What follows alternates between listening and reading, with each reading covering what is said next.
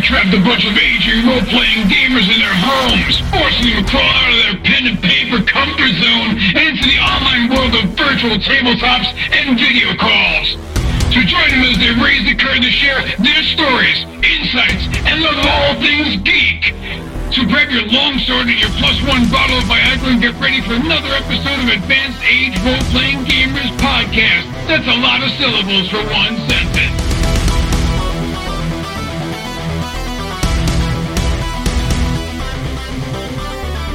Hello and welcome to the Advanced Age Role-Playing Gamers Podcast. I'm Nathan, and here's my co-host Matt, and we're here with Christian and Carl, the writers of Death in Space, part of the Stockholm Cartel.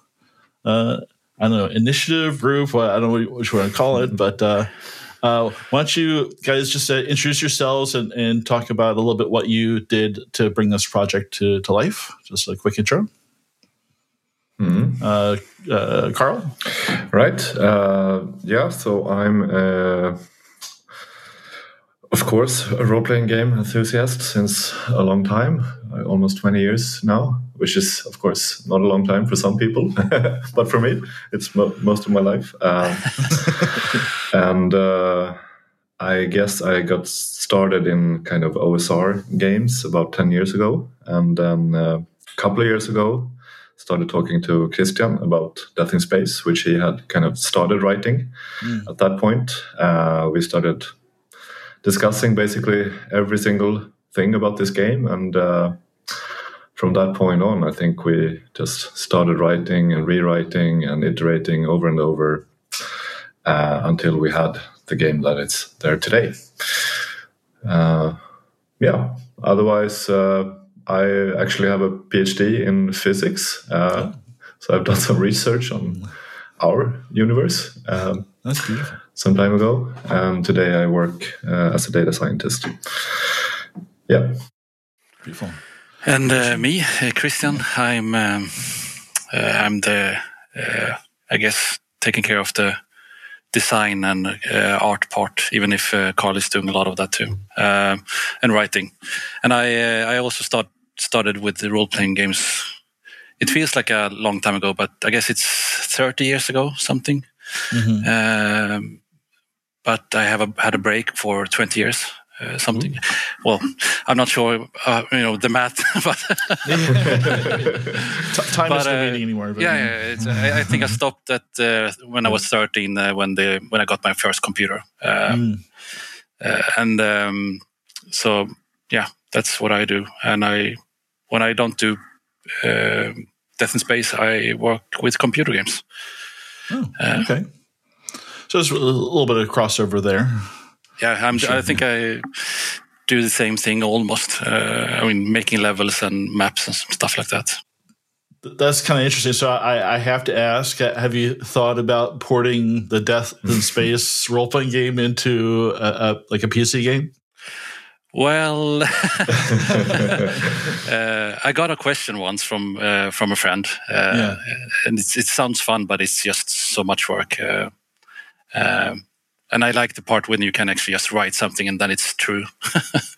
You don't have to do graphics or coding or budgets and all that stuff. All lives up here. Yeah. Fair. So that's actually pretty cool just to hear back. So like Matt and I went to high school together and started gaming in high school, and through us moving around the country and having other jobs, we've kind of always come back and now like so many years later we've got this podcast that we've been doing for a little over a year now, and it's been fun. It's fun talking to folks like you and getting to know like how you got into this, because it's pretty interesting. It's just, like we write our own adventures, but nothing like the whole design aspect. So we like to ask like a lot of design type stuff. So how did you? What was the influence for Death in Space? Just let's start off there. When I started writing it, I started as how to say it? I wanted to start write a bit more serious. make myself write at least. So I said to myself that I need to write 40 minutes every day on my way to work. So the first 80 pages before Carl joined was on my mobile on the train. Then Carl kind of joined. And lots of movies and music. And so what kind of movies and music? Well, I guess it's the most obvious ones with Blade Runner and Outland with Sean Connery and Prospect. I think Outland and Prospect are maybe not totally obvious for everyone. Actually, I'm not sure if familiar with Prospect, but Outland for sure. Both of those have been a great inspiration, I would say. Yeah, and of course, being alone in the pandemic is kind of helping. So that's a good scene setter for being alone, trapped in space. Right, you can't go anywhere. Being trapped. A different, exactly. Yeah. Trapped in my apartment. I could definitely feel just from a lot of the imagery. It's a lot of like a singular person out in space in an EVA suit. It's not like there aren't a lot of group party shots in the actual book itself. So it definitely evokes that feeling. But so I was kind of I've read through it. I've already told Nathan. I think we've got a few things for our show planned, but I really like this setting and I like this idea. I'm a sci-fi fan, and I've played other science fiction role-playing games, things from like the Star Wars, Starfinder. Nathan ran us through a couple Aliens thing, but I really like this approach of just like trying to keep things fixed. I had just read the Coriolis books, and I thought that this also was like this sort of dark. I like the idea that the universe is like nothing's new, everything's being fixed. It's kind of a more grim, not shiny Star Trek. Everything's great in the future. So I thought that's a cool design. Is that what you were looking for? Is that kind of what just kind of stands out from sort of your traditional, maybe high science fiction sort of stories? Yeah, definitely, I would say. Yeah, absolutely. Sort of gritty, dirty, not these sleek designed spaceships like you see in many sci-fi movies today, I think. So more this kind of modular, dirty, lots of different weird things sticking out from the spaceship. You should be able to see that it's put together from a lot of different sources. So yeah, definitely one of our goals, I would say. One of the first things when I had read it, and actually you probably heard this in the interview with the guys from the Heretic, the Mörk Borg, is as I opened up and started looking at the PDF of this book, I had read the Mörk Borg where it's very much art. Your rule book is also a piece of art. So I guess it's like, art versus design, or maybe I'm not sure what the calculus is when you design this, but it's definitely not like, a lot of people want to make their rule books very efficient, right? Like the text is in the right place. This clearly the art and the way it's presented seemed to be very important to you. I'd be curious to your thoughts on that. Something we do, at least try to do in computer games, is to make everything balanced in a way so you have the right amount of design, story, and similar stuff like that. So we try to do the same thing in the book with finding that nice balance between everything, and everything is important. I mean, the text is important, how it looks is important, the design is important. It should all also be kind of tied together. And if it doesn't fit, you should just, at least our thoughts was, you should just remove it from the book. So that was considered kind of the design philosophy behind the. Yeah, I think it's important to us how things look, of course. We wanted to kind of evoke a lot of inspiration and ideas for gameplay, mainly. But also, as Christian says, we have thought about the actual text, where to place things. what should be kind of written where, how should we organize chapters, the color coding, sort of functions of the layout. That's something we have discussed and thought a lot about as well. And we get and also kind of this spread concept where the idea is that everything you should everything you need to find about a certain topic should ideally fit in one spread. You can't always kind of make it in one spread, but that's Right. the idea at least. So that was an important thing as well. Yeah. Now, before we get into like some of the mechanic stuff, so that's really cool. So, so going back to the art, like going through this, like I've got the PDF that Free League were kind enough to give us. So thank you, Free League. But going through this, like basically you want to go to the next page because you want to see you see the art, and then you got the text, and you definitely want to see what's on the next page, and you really. It does give you kind of a pretty good feeling of the setting, and some of the loneliness. So, so can you talk a bit about the setting, like the Tenebris system and the cults and things like that, just so people can understand, like what is where does your at least base setting take place, and what's it about? Yeah, I can do that. I usually do that for some reason. So this setting is the Tenebris system, as you mentioned. So it's a stellar system somewhere in some universe. And this is right now in the aftermath of a war that took place up until about 10 years ago. And this war was kind of the culmination of a gem rush, so a rush for mining of valuable gems. These gems have kind of important properties in technology and things like that. We actually don't go into too much detail because we really feel like each group should define exactly the details there themselves. But anyway, there was this big war, and this system is kind of right now trying to rebuild after this war that basically shattered the whole system. Manufacturing stopped completely, more or less. And that's one of the reasons why nothing is new and everything is just put together from old things. So that's kind of the starting point. And then recently people have kind of, there are some rumors that there's something going on with the universe. It's kind of, the expansion has reversed and we're kind of heading for the end of the universe. And in the midst of all this, there's also this weird void that no one really knows anything about, but it seems to give people strange mutations and kind of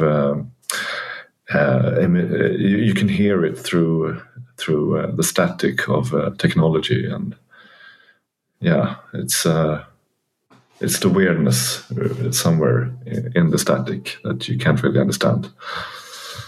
So that's kind of a very brief summary.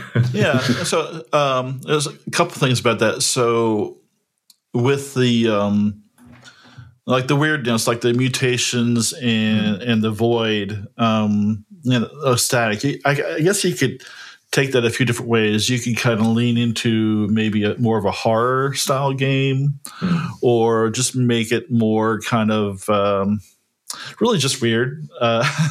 Just stick to the weirdness and make it, maybe not necessarily a malevolent thing, or is it, or did you want it to really be more of a malevolent type? No, I wouldn't say so. Actually, for us, it's not necessarily like an evil thing. It's some weird concept that you don't really understand, and sometimes the manifestations look like something bad or evil or what you want, but I wouldn't say that's really how we see it. I don't know how much we want to reveal either, but kind of now maybe I said too much, but I think that's probably interesting for people to know, I guess. Okay, so was your intention to like let the people that play it kind of figure out on their and define it themselves, or do you have like a plan for like future stuff to like reveal more and more of your idea of what this void is? Tricky question. We said too much. No, but we all you need kind of to have something like a descriptions and background behind everything, so you know what you're going to write. But maybe we just don't write about that stuff, but we use that as a springboard for what we want to write. So I think we kind of implicitly might define it a bit more in future things we do. But I actually feel confident in saying that it's not like we will give an essay explaining exactly what this is. That's not really. No, we will not do that. Wait, it's not like it's not like an OSR aesthetic to do that. No, really. exactly. Like, no. And space itself is kind of. It's not evil, but it's harsh and kind of. It's exactly. It doesn't want to kill you, but you will die. It doesn't want to, but it tries to kill you. It's perfectly capable of it. Yeah. Definitely. Well, in some ways, even a horror or anything, sometimes just not knowing, right? I mean, like, what is it like in like monster movies? Often the monster's more scary before they show it. Right. And so I think for me, from a horror, not having it laid out, this is this and this is why it is, keeping it just no one knows. It's just there waiting, and it may be something good, maybe something bad.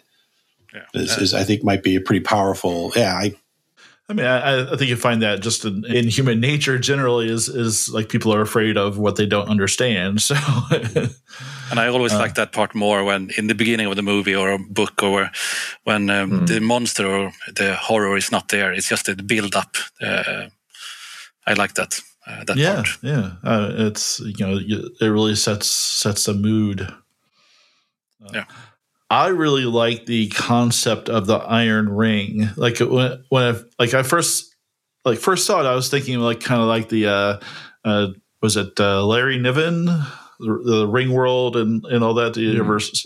But it's definitely not that. But I like the idea of a the Iron Ring is a I guess kind of like a space station of a conglomerate of a whole bunch of other ships and debris wrapped around in a ring around a planet, and I like that because you could spend your whole campaign just in the ring. Absolutely. Like you don't have to go exploring the rest of the universe. That's definitely one of our goals. I think that's pretty interesting. I guess there are quite many similar ring worlds, or like rings around planets and moons and stuff like that. But and the difference between ours and others, I guess that's that is made of debris and old spaceships, and it's junk going around the planet that's connected in some places. I mean, in some ways, that's not. I would say realistic, like it's science fiction. But just look at our atmosphere. Right? Our atmosphere is filled with junk already, right? Yeah. Got all this stuff floating around, trying to figure out how not to have it run into each other, so we don't lose our cell phones or whatever. Right. So having people like collectively. No, I thought that was really interesting, and maybe that's something like we want to talk like. So in this game, you create a character. Right? So you have a character, but there's also your home base seems to be almost like a character itself. And I don't know if you guys want to talk about this home base concept a little bit. I think we both kind of like that concept, to have a central hub. I mean, in the literal sense of the word, to kind of have as a point that you can center your campaign around in some sense. And just a home base for the player characters that they can develop during the campaign. That's an important thing. To maybe start out with this hub not being that much defined, and as the campaign goes on, the players, particularly the players, will kind of contribute and add new modules maybe and modify, and things will take place in this hub that will kind of develop how you see it and make it more important to the players as well. And it's also something that connects all the other players together to something that you own together. Yeah. And it's like an extra character that you all can be part of. And there's and the type of hub you choose could also affect the kind of game you have, correct? So there's like more than one kind of hub? Yeah, either the space station or the spaceship. So the spaceship, I would guess, is the more classic choice, where you kind of have your own ship and move around in the system, hopping from planet to planet. Escaping like problems. Escaping problems, yeah. But on the station, you can't escape your problems in the same way. So that, I think, is more intended for a social campaign, if you will, with maybe negotiating with other powerful people in your local area, in your local sector, on the ring, maybe, trying to kind of make your way to the top of the hierarchy, I would say. And you can also see it as with a spacecraft, you are kind of seeking problems, you're kind of going after them. But having a space station, they actually come to you. So, big difference. I think when you're having your session 0, when you're talking as GM, when you're talking with your players, you make sure they kind of know the difference. So if, and get them all on board to say, well, do you want a more social, political game? Then maybe this station type hub is better suited for that. But if you want to go on adventure and go find loot and just see what's out there in the universe, then of course a spaceship. And because it's different, there's all different kinds of players, and some players are going to gravitate. They want to have something that they can. They're going to take to some of the build on, add on features and customizing, and some people aren't going to be interested in that, whether it's a spaceship or a space station. But it's pretty cool that's in there for those types of players that really like to customize and build a little their own little fiefdom or whatnot. James and I. Yeah. I just want to go shoot stuff. So, but that's you always want some kind of contrast between everything. Sometimes you just want to talk, and sometimes you want to just shoot stuff. And just looking at the world, I could definitely see. You could have like different types of societies in like this ring. So you could have kind of the seedy underworld, and then you could play this game for like a year, and then say, well, you know what? There is actually another level that has all the rich and powerful people that you never knew existed before. So you could really do, just explore within that type of environment. So I think absolutely. I think we're opening for having these derelict sectors on the ring that can contain whatever you want, more or less.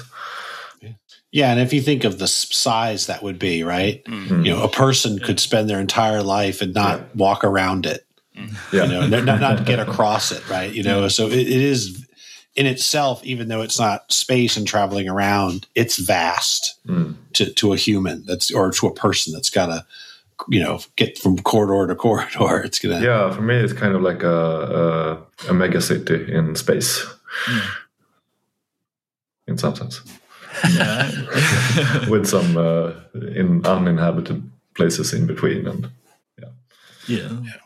that to me definitely has like a Blade Runner type feel to it. That mega city type idea.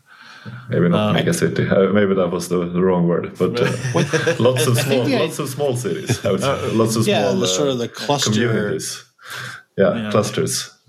with like the ever present, and almost has that same, like I used to always get tense every time I'd watch movies about submarines. Right? It's this idea that you're in this place, you're walking around, but right outside the wall, right? You can't, because if you're in a city, you go out into the park, you drive in the country, this is not that. There is a wall between you and death. And it's exactly. Yeah, you're in a tin can, or lots of tin cans built together. Lots of tin cans. Precariously attached to each other. And, a lot of welding and tape. Could drift off at any time. And if the duct tape, gets loose, then and now you have a spaceship.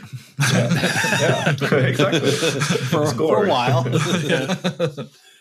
So you talked about the void, but that actually has some game mechanic parts. So you've got like void points that it seems to have potentially good or bad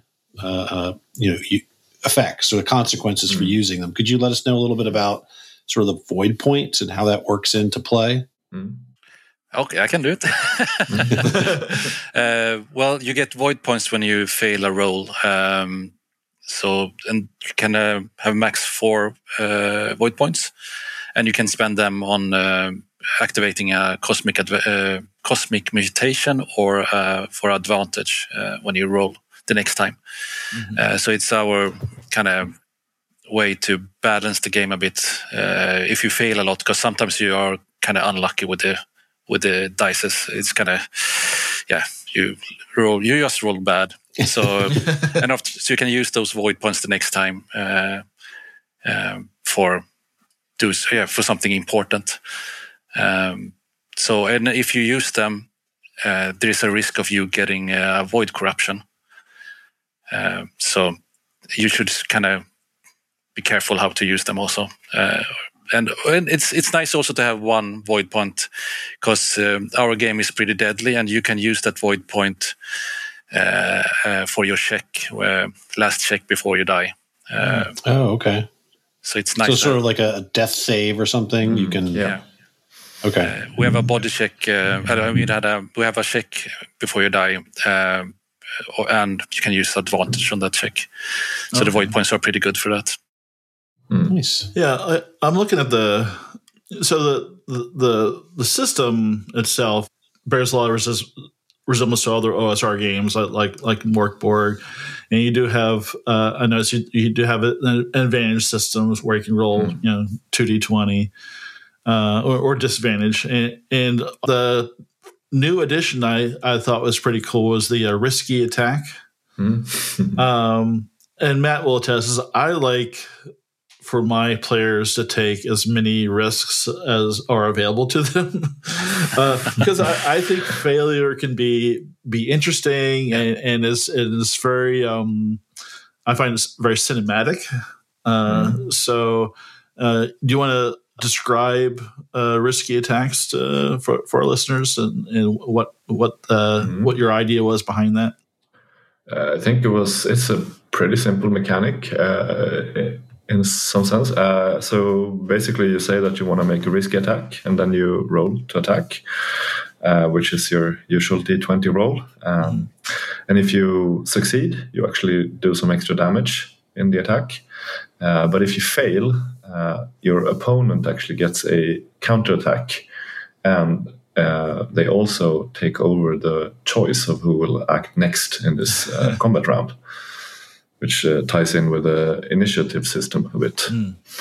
Which definitely we want to talk about, because that's very different than other systems. And I was reading through it, and I'm like, okay, I get it. I said, but I could see. I've seen games where like amongst the team you can kind of trade your initiatives back and forth, but not one where you're actually picking both you and the opponent. So yeah, I guess that kind of dovetails into this. What was your thoughts on, maybe explain the initiative and how what you were thinking when you put that mechanic together?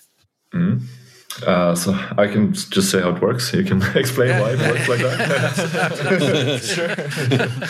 So how it works is just that when you have done your actions, you get to choose who will do the next one, and this can be either one on your side or on another side. And then you ask, but why would I choose someone on the other side? Well, the point is, if you're last in the round, you also get to choose who will start the next round. So if you just leave your opponent until the last part of the round, then they can just choose themselves to start the next round. So they get 2 actions in a row. So that's the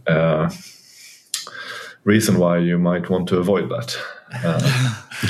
And the first time I tried a similar system, we noticed how kind of smooth it was when we played. We didn't look at initiative when people didn't hold their phones while during the combat, and every time I play games with an initiative system, I always forget who's next.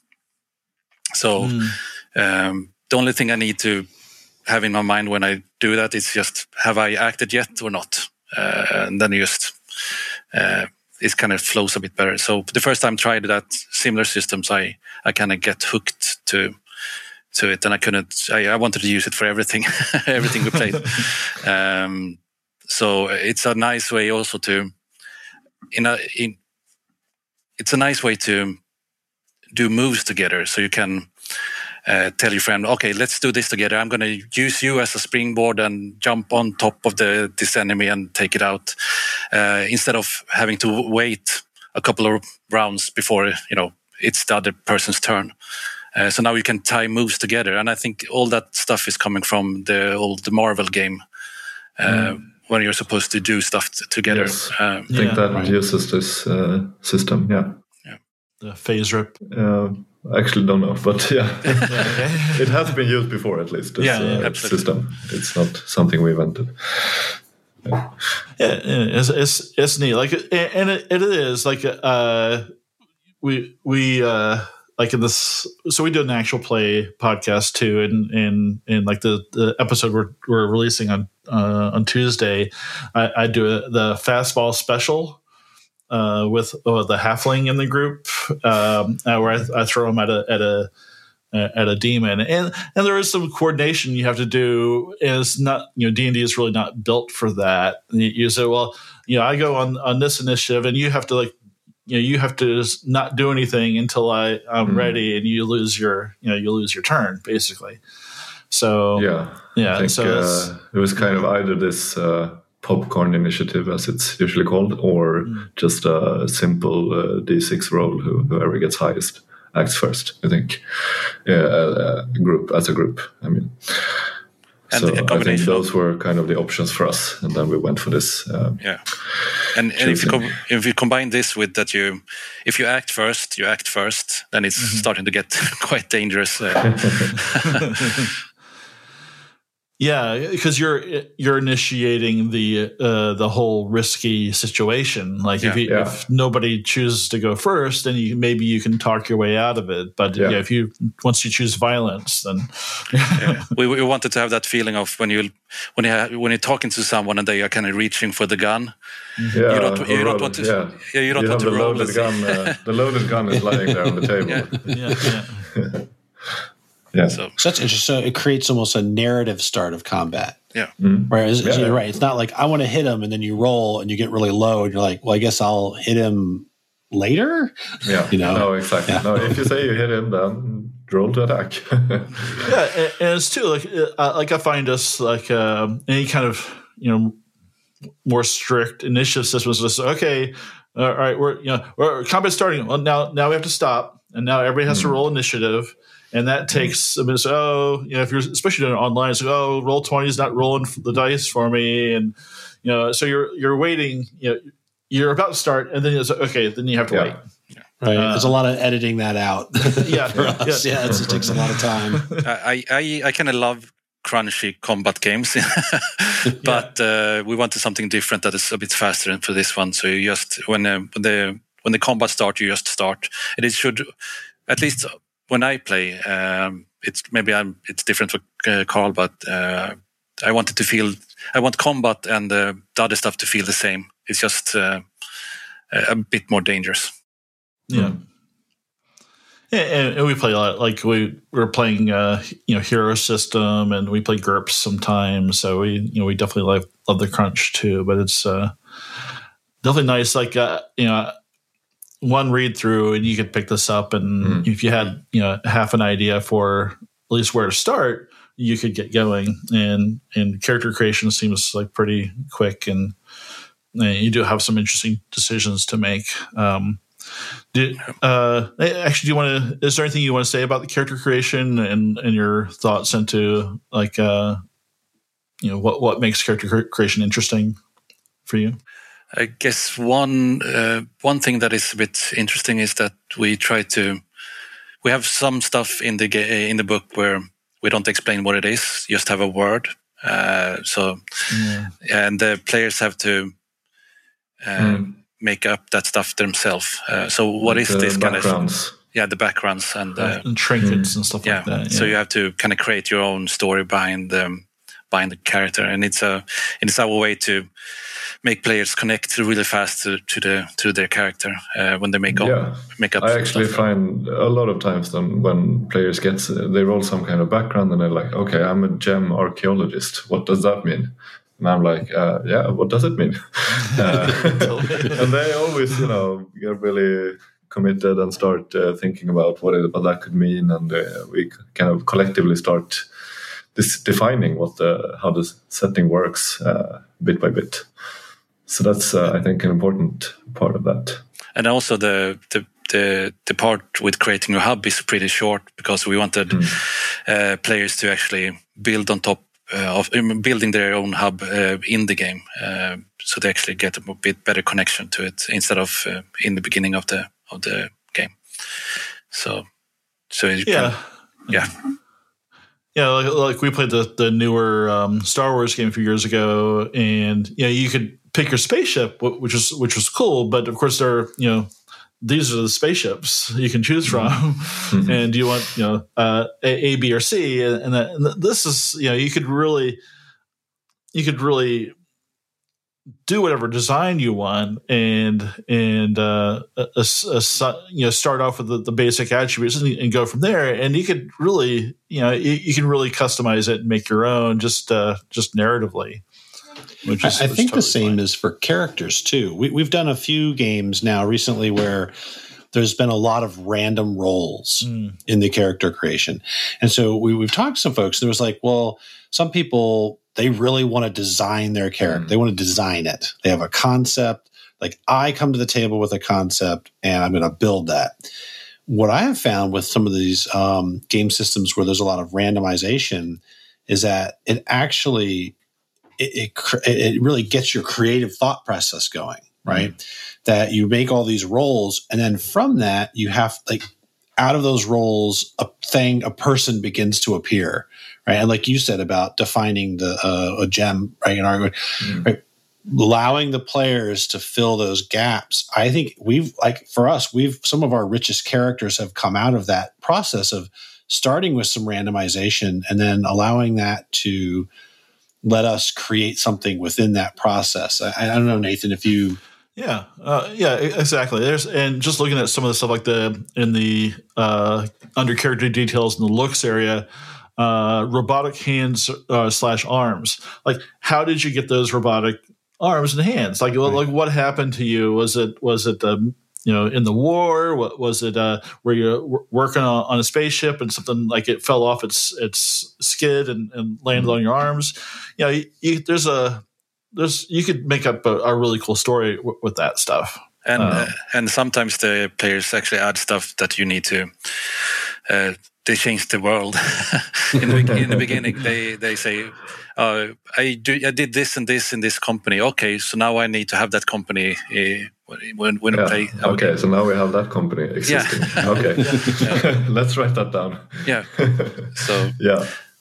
That's true. I also really like this randomized characters a lot, because you quickly get started and then you kind of define them through play rather than before play, which I find a lot of fun. And we also added, if you don't want to roll, you can pick yourself. Just pick from the list. Right. But, Yeah. I personally, I like, there's people who will like the picking, and I think some of them might be like if you got a background for something, maybe you want to pick your starting gear that matches your background, whatever. But I like to throw caution to the dice and just see what happens. Yeah. And I think the best characters I had when I played is actually something you get one role and another, and they actually doesn't fit. So you have to build that arc between. You can always make it fit. I mean, make it sense somehow. I like that approach to have gaps that you need to fill in, and you can always fill it in somehow. Yeah. You just have to figure out how. Yeah, I mean, and that's a whole creative writing process kind of built in too. So not everybody's going to want to do it that way, but I can see, well, at least for us, when you give a little bit of randomness in there, then you come up with like Matt said, just a really much more fleshed out character at the end of it, and it doesn't really take that long to do. No, that's another benefit. That you can even we have this online character generator, which basically takes all the tables and combines them. We should advertise that one a bit more. It looks really good. Yeah, it looks really good. Actually, send to us, and we'll add it to the release. So. It's in the style of an old BBS. So it's oh, that's cool. Very retro looking. Yeah, we're talking about so then you just do a single click of a button, and then you have all those table entries there for you. Have you guys considered, because you've got a whole henchman mechanic as well? Yeah. Have you ever thought of maybe doing the same thing for just like a henchman generator? We haven't, but maybe we should. now we have. Exactly. Well, what would you like for the title? Yeah. We can cut the part before, and we can start now. So hey guys, have you ever considered having a henchman generator for? Of course. It's in the works right now. Yeah, that would be cool, actually. That page is one of my favorites, actually, because we found some old how to describe it, some descriptions of what you have to pay for different kinds of hazardous work and so on. So that was fun. Translating that to our game world. Like handling of hazardous materials. Okay, that one works straight away. Hazard pays for long traveling. Yeah, maybe. There wasn't too much cryo sleep in the real world, it turns out. So we had to kind of make that up. Yeah. It's what is that show? I don't know. My father-in-law watches it. It's all about the people who haul things from one place to another. Yeah. They go pick up like big oversized things, and they have to move them across country. And right. That's just basically the same business model, right? They're living out of their truck. They're I think Christian would love a campaign just hauling things back and forth. Space trucker. Yeah, that's right. Yeah, I'm a big fan of. I shouldn't say boring stuff, but I like when it's slow and more low key. Low key. Maybe that's low key. So I would definitely like to play a trucking thing adventure, just going from A to B. Everyday life. What kind of music are you listening to in the cockpit? Well, given this, the mechanic, something that sounds mundane, like I'm going to go pick up this and haul it from this planet to this planet. But one of the things I thought was interesting is that every single thing you've got has like is it like a repair rating or a condition rating? Mm-hmm. And so there's all these opportunities to introduce drama without space battles and alien invasions, right? Everything you've got could break. In fact, in the spaceship things, there's like, what did I read? Something about, now it might be combat related, but like hazards that can happen or things can break. But regardless, everything's got a condition and everything could bust. So it might seem like a simple sort of story, but you could interject drama if your life support's got a hole in the line or something, or the clamp that holds your load breaks, and you've got to it's got to go recover it. So I think that's kind of a cool system if you want if you're not looking for giant space battles and aliens invading, you could still have a really good and engaging story at a more mundane level. Absolutely. And the scenario could be about getting a spare part for your engine. Yeah. Which is basically the plot of a Star Wars movie, by the way. So, not too shabby. Yeah. Yeah, work for them, right? Yeah, we are top tier now. That's absolutely. No, I took it down. I always have my Empire Strikes Back billboard behind me. So, I have my TIE Fighter up there. Yeah, so and I like that you. There's a lot of random tables, and we talked about this with the Pelle and Johan too. We like all the random tables because we run a lot of the games with our friends. So just for game generation, coming up with ideas, especially like I could have a kind of a plot line arced out, but sometimes you need some stuff between those big story arcs to kind of fill the gaps, and I like that there's a lot of random tables in here to kind of help you come up with ideas for a little bit of everything. And we tried very hard to put as much of our setting in the tables everywhere also. So it feels you can almost understand the setting just reading the tables in a way. And the first table we have a table when you open the book, you have a table with equipment. Yeah. And there's some odd stuff on that equipment list. Well, the first one, 50 strange, 50 strange metal marbles. Yeah, that's not explained. Classic one. You just dropped it there in our hands. Like, okay, I had no idea what that is. So yeah, right off the bat, you start off a little weird. Yeah. And I mean, it's also fun making tables and fun rolling on tables, and it's fun using tables, at least for me. And I use them a lot. So we try to have as many tables as you need for in the beginning of when you start a game. So that's the amount of tables we need, at least. Some people maybe don't need any tables, and some people need more tables. But it fits our way to play, at least. It's also one of those things that's easy to make new ones and add as extra modules, for example. Now, one question I've been kind of dying to ask too is with OSR games, there's a lot of people that love to make their own homebrew, and they want to publish it or give it to the community. Do you have kind of guidelines for aspiring Death in Space homebrewers or writers that want to publish their own materials to as a companion? Depends on what you mean by guidelines. We have a third-party license, which is basically just saying you can publish stuff and charge for it as you wish, as long as you don't use material from the book or text from the book. So yeah, that's I guess a signal that make whatever you want. Okay. But in terms of guidelines, more than that, I guess we have a couple of principles in the book, and I guess the hope is that you kind of understand the concept when you read the game. But we talked about having some points on the website with just, these are some principles that we think are important. If you want to follow them, that's, up to you. But it's just a help if you want to.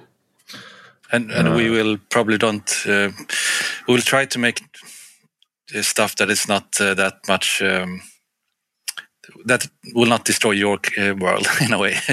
No, that's absolutely, I think we want to try and make things quite modular, and make it possible to plug in everything into your own campaign. Maybe not exactly everything, but as a general principle. Yeah. Okay. Yeah, I think that's great. I love that kind of here's our playground, and do what you want with it. Try not to break it. Well, maybe I have two guidelines. Maybe, it's you don't have to do it on black pages. You can do white. It's okay. Well, now HP and Lexmark and all the printer manufacturers are exactly sponsored by HP. Yeah. Whoever makes the ink, right? Yeah. And you don't have to use our monospaced kind of font typeface. Yeah, that's horrible because it takes so much space in the book. Interesting. Yeah. So those are the principles to any writers out there. Everything is easy, and just do whatever you want. I think actually that's, for me at least, that's an important point. Like, you bought the book, you define your setting. Now this is kind of your version of the setting, and we don't try to pretend that we own this in any way. I mean, we have released it out into the world, and whatever people make of it is up to them. Have you seen any fan generated content yet? I know this is fairly recent, but people get to work right away on this stuff. Yeah. There are a few things out there on itch.io, for example.